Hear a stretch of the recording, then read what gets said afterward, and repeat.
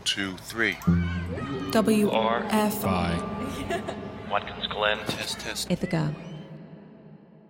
WRFI Community Radio News is made possible by listeners like you. Help us tell important stories about your community.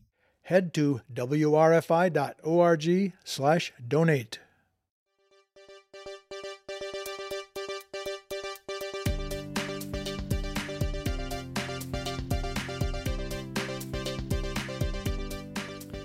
From the Kenny Ritter Studios in the historic Clinton House in downtown Ithaca, New York, this is WRFI Community Radio News for Tuesday, October 13th, 2020. I'm Ed Von Attercass. After the headline news, you'll hear an episode of Work, exploring the future of work, labor, and employment. Today's selection features a conversation that explores shifts that have occurred in unions. Tonight, mostly, but first, here's your weather, courtesy of the National Weather Service. Tonight, mostly clear with a low in the low 40s. Tomorrow, sunny with a high in the high 60s. Tomorrow night, partly cloudy with lows in the high 40s. Looking forward to Thursday, slight chance of showers and mostly sunny with a high in the high 70s. And now, here's tonight's news for Ithaca and Watkins Glen. In local news, there is concern that funding for 2 community outreach workers in downtown Ithaca might be threatened due to economic fallout from the COVID-19 pandemic. The Ithaca Times reports that during a Downtown Ithaca Alliance meeting last month, there is a discussion about the possibility that Tompkins County might not make its yearly contribution for the outreach workers. The program focuses on providing needed services to disadvantaged populations. Family and Children's Services of Ithaca operates the 2 community outreach positions. County Administrator Jason Molino allocated $20,000 for the program in the county's 2020 budget. Eventually, the county met 2 over-target requests of $25,000 and $15,000 for a total of $60,000. The City of Ithaca, Downtown Ithaca Alliance, and Ithaca Renting also contribute funds for the program. Molino says that the county will not repeat the $20,000 allocation in the 2021 budget and has not provided reserves for any over-target requests. Gary Ferguson, Executive Director of the Downtown Ithaca Alliance, affirms that his agency in the city would continue their contribution. Tompkins County Legislator Anna Kellis confirms that Molino did not include funding for the outreach workers in his 2021 base budget. She adds that the program is highly regarded and successful, and that it's possible that her colleagues may call for the funding to be restored. The county legislator will vote on the budget later this month.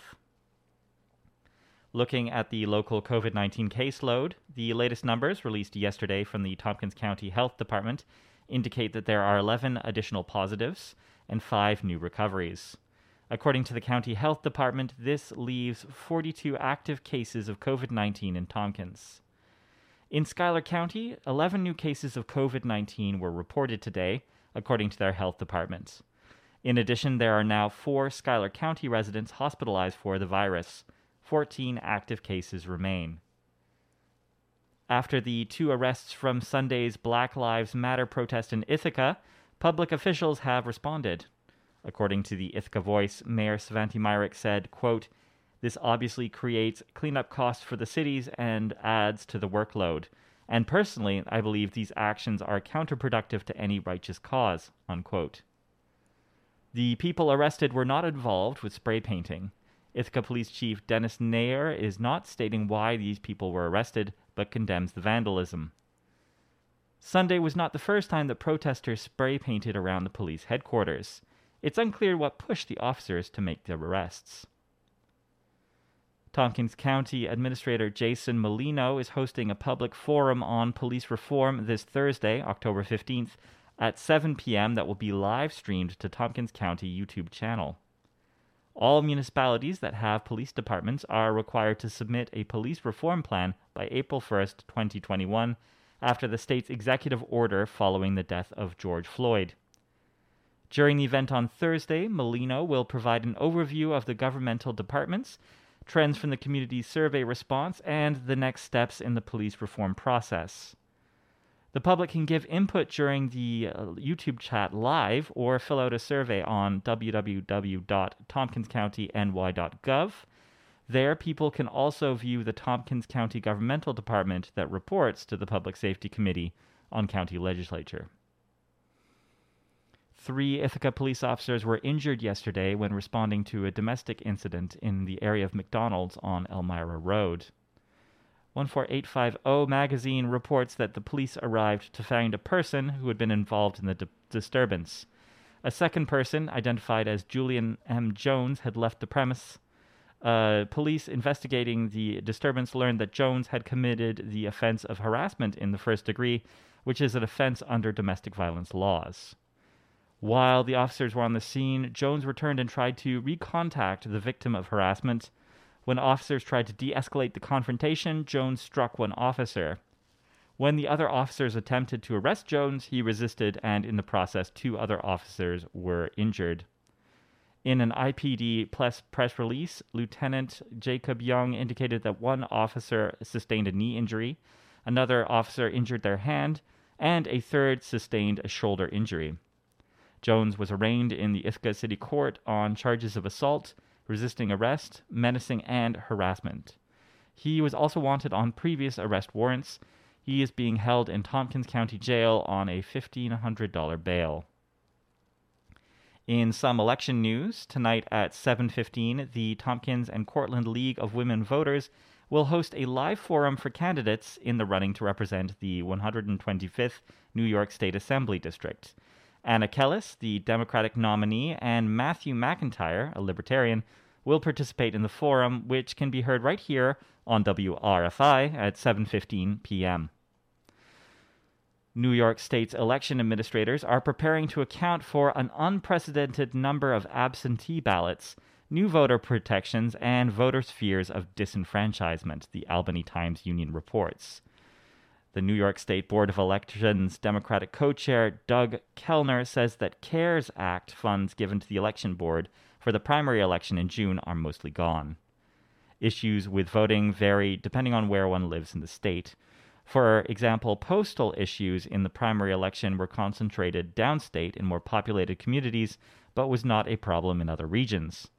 There was also problems with finding volunteers to work at the polls because some of the usual volunteers were not able to do this due to COVID. Those that fear their ballot won't be counted are encouraged to vote early and in person. Those who do not feel safe voting in person will have to make sure to request and to return an absentee ballot before November 3rd. In more election news, Trump's Supreme Court nominee Judge Amy Coney Barrett's confirmation hearings began yesterday. So did Georgia's early voting, where some precincts experienced issues. More on the latest U.S. elections, courtesy of our friends over at Pacifica Network and the Public News Service. Welcome to 2020 Talks, where we track the 2020 elections in uncharted territory. Senate Republicans have made it crystal clear that rushing a Supreme Court nomination is more important than helping and supporting the American people who are suffering from a deadly pandemic. In day one of Trump nominee Judge Amy Coney Barrett's confirmation hearings, Senator Kamala Harris rebuked Republicans for ignoring coronavirus protections, economic relief, and pushing through a nominee when voting has already started after refusing to hold a hearing for President Obama's nominee in the year before the 2016 election. Less than 2 weeks after the president announced Barrett's nomination at what Dr. Anthony Fauci called a, quote, super spreader event, unquote, at the White House, senators were allowed to attend virtually. But Utah Senator Mike Lee, who tested positive after socializing at the White House event, showed up in person and took off his mask to speak. South Carolina Senator Lindsey Graham, who presides over the hearings as Judiciary Committee chair, also attended that event and defended his decision not to get tested before the hearing. I'm not going to be told to be tested by political opponents. I'm going to be tested as an individual when the CDC requires it. I think we can safely conduct this hearing. Republicans accused Democrats of being anti-Catholic and anti-religious in their questioning of Barrett's legal positions. However, Democrats didn't mention her religion, and their own presidential nominee, Joe Biden, is also a devout Catholic. They focused on the threats to the ACA, including insurance coverage for pre-existing conditions.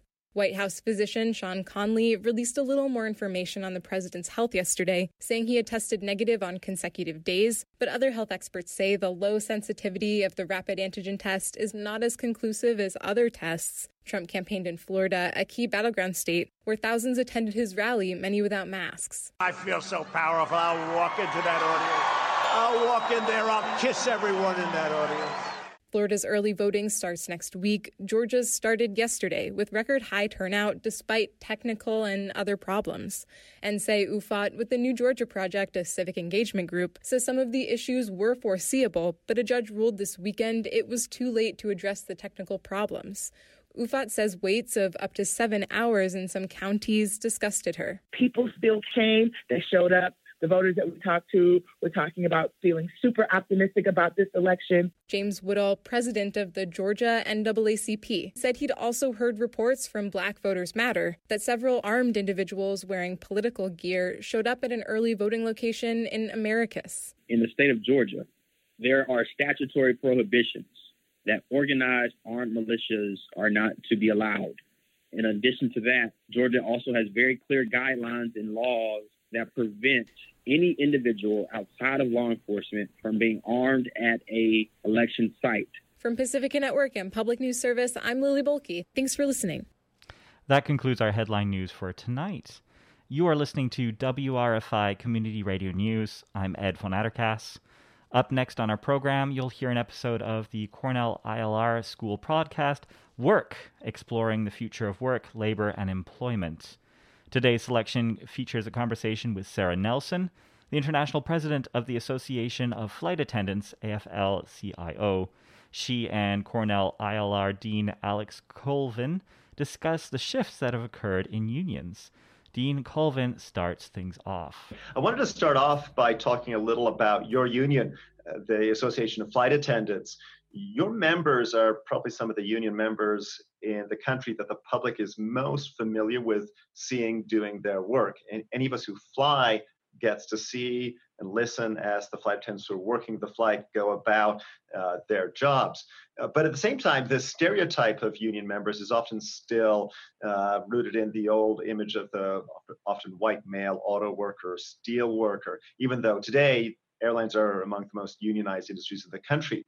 I was wondering if you could talk a little about what union representation means for flight attendants and why this group has become one of the real strengths of union representation today.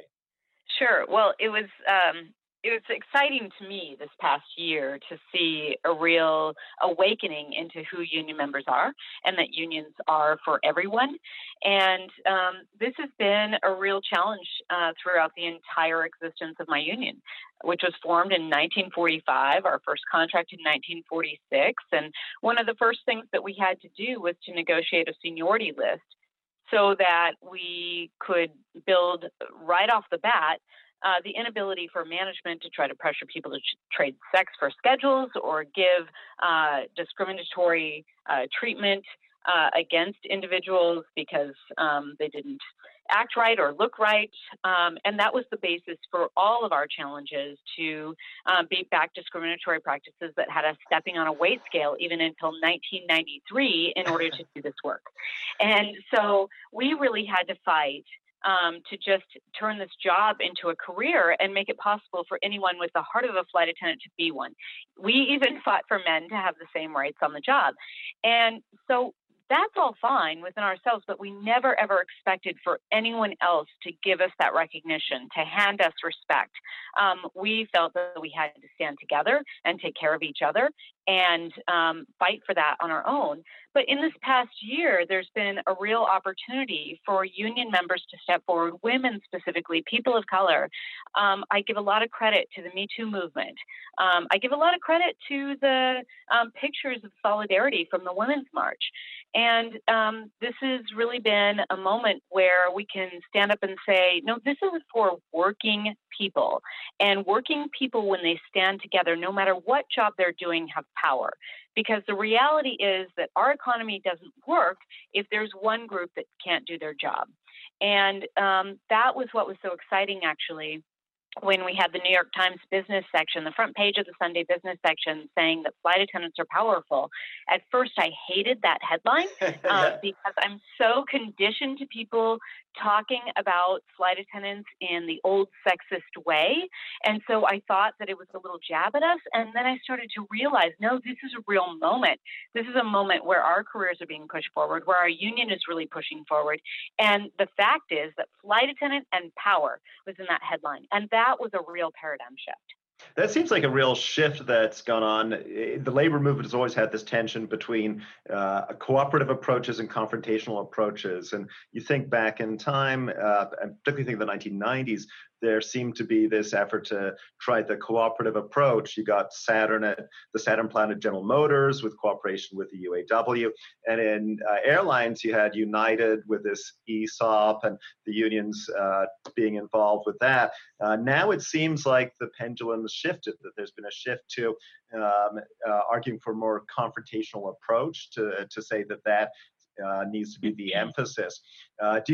What do you think's behind this kind of shift? Do you agree with that shift? And what do you think's driving that amongst workers and amongst union leaders? I agree with this shift 100%.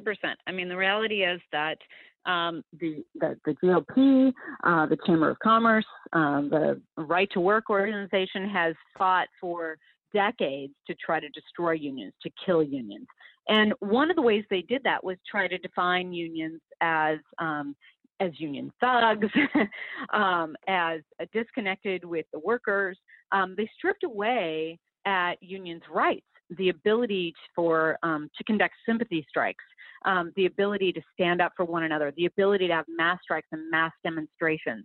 And what that did was it really hampered the ability for workers to understand the power of standing together. And so it led to an era of business unionism where we were processing grievances, where we were believing that relationships were going to solve the issues for workers. And that's just totally contradictory with the original purpose of unions, which is for workers to stand together and to take on the big issues as a united front and use that power. And when you take that power element out of the dynamics here in the employer-employee relationship, then there is a disconnect with the idea of unionism and the relatability of workers to unions and how that's about the people who are looking out for their interests, not the management. And so it has become abundantly clear to workers in this country that management is not the one to look out for their interests. You may have one benevolent manager along the way, but management comes and goes, and workers stay and create the real value. And unless you have an idea that your power comes from standing together and have that really ingrained in your workplace and ingrained in all workers' minds, then the whole idea of labor management relations breaks down. You know, a lot of people talk about strike as a dirty word, but strike means that everyone has to understand what's on the line and what they're willing to do to fight for what they want. And what that does is it encourages agreements because there is a deadline, there is a risk assessment for both parties. And when you have that deadline and you have that risk assessment, it tends to drive people to come to compromise. And so that struggle, that power struggle is important.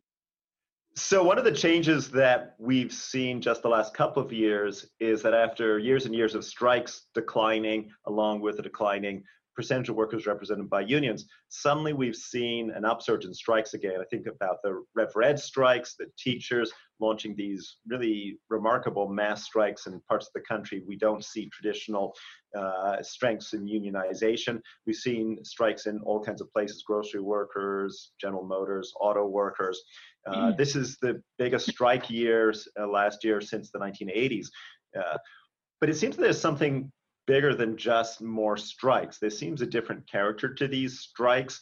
What do you think is going on with this increase in strikes? And are we going to see more of this going forward and different kinds of strikes? Yes, we are. I mean, look at the strike wave that started with the West Virginia school walkouts in 2008. You know, this raised wages for all state workers, and that was because all 55 counties stood together. And in fact, even the county executives were in support of these strikes because the communities were not getting what they needed in order to attract people to the communities, educate the children, and give proper pay and working conditions that allows people to contribute to where they live. And so even though the law was completely against these school employees, they did not have the right to collectively bargain. They did not have the right to strike. They did not have a state budget that was supportive of what they were asking for. And yet, by taking action together and understanding that they were in this together and experiencing that real common interest in raising the standards for everyone, that's how they won. And that is what is going on across the board. If you look, we took flight attendants out to the GM picket line, and the issues that they were talking about are the same issues that our members are experiencing. This idea that you've got temp workers or a two-tiered working system is something that flight attendants understand very well, and that we understand in almost every other industry. The issue of scheduling and being required to come in for overtime, that is an issue that flight attendants understand. The issue of understaffing so that we're doing more on the job with fewer of us there to do it, and how that relates to safety and health. These are common issues across the board, and that's what's going on, is that people are identifying that they've lost their retirement, they've had cuts in pay, they don't have control over their schedules, there is less staffing than there's ever been, and there's every effort to define the business as how it defines a value of someone's work. And people are saying the jig is up. I mean, this is the jig is up on the gig economy. The jig is up on the way that Wall Street has tried to redefine work according to a business practice, rather than recognizing the value of every single person. And as Unite Here says, in the great hotel strikes against the biggest hotel chain in the country, and now continuing on for all of us, it's something the whole labor movement is taking up, one job should be enough. And the truth is that across industries, people are working 2 and 3 jobs just to get by. So there's a real common understanding of the inequality in this country, what that means for our families, and there's a real desire to stand together, this idea of solidarity and how we have got to stand together to take back the value of our work. So the other part of building labor power traditionally, as well as using the strike weapon, has been organizing, bringing new members into the union. One of the biggest ones in your own industry issues in the last couple of decades has been around Delta, which is the largest non-union employer of flight attendants in the industry. And there's been efforts to try and organize it, the 2008, 2010 votes, very close votes, that organizing efforts failed. Can you talk a little about where organizing efforts stand at Delta today? What's going on now? Yes, and I just want to note that as these strikes have worked and people have seen results where they don't necessarily see results with the government, people are interested in being a part of unions. And so the fact that there is this overwhelming positivity towards unions in this country right now makes the ground fertile for organizing. And every time there's a strike where workers win, people want to be a part of the winning team, and that encourages people to come out. And we heard a lot of workers expressing interest in joining unions after the GM strike, after the grocery workers strike, after the teacher strikes. And certainly we are experiencing that at Delta today. So a big change from 2010, the last election, to today is that more than 40% of the workforce has been newly hired since that time. So they don't have any of the baggage of the old anti-union campaign. Delta is a very anti-union employer and integrates this into everything they do, including propaganda throughout the training that the flight attendants are required to go to these meetings about how Delta is different because they don't have a union. But people are not buying it because when they go home, they've got more often union favorability in their household. And this next generation understands that this is the first time that the generations before them have not made it possible for them to move forward and make life better. In fact, they have everything on the line. They may even lose their entire world based on what the former generations have done. So there is a real understanding that workers have to stand together, and that the people who have been decision makers traditionally have not been looking out for their best interests.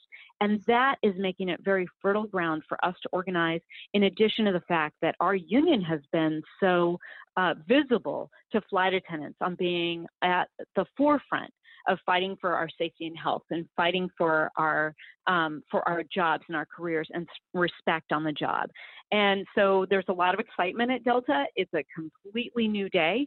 And the biggest difference is that in Atlanta, where it has always been very difficult to break through, we are seeing that this campaign is actually being driven from Atlanta, which is on its head from the past.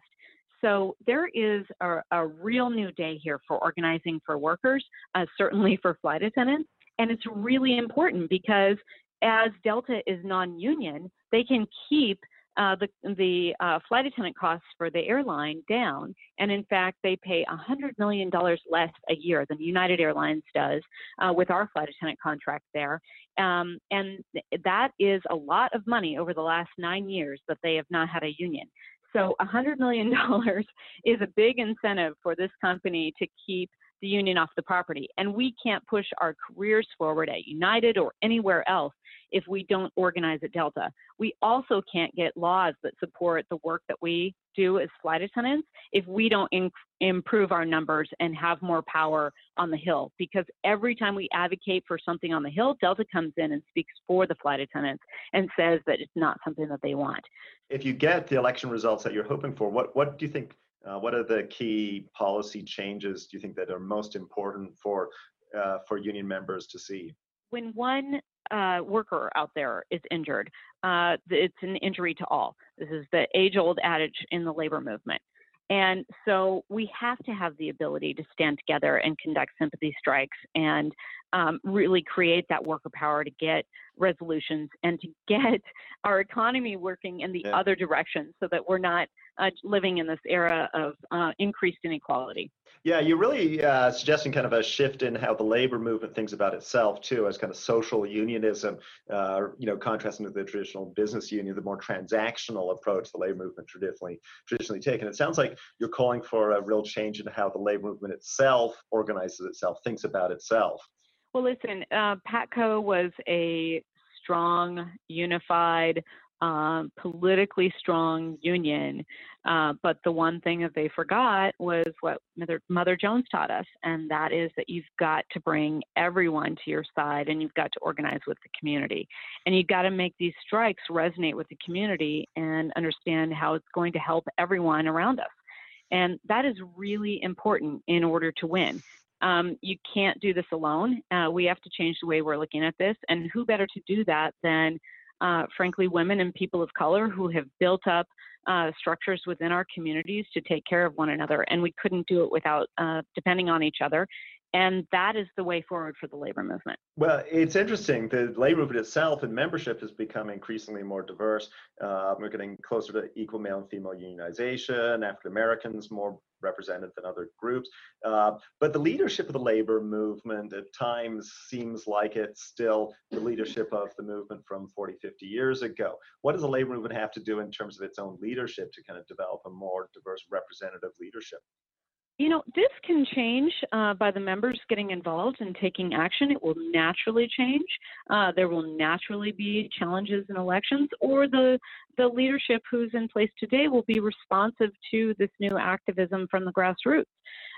So this is not something that I think is going to change from the top. It has to change from the bottom up. Mm-hmm. And that is the kind of energy that we're seeing. And we're seeing unions change their position because of this activism from the grassroots already.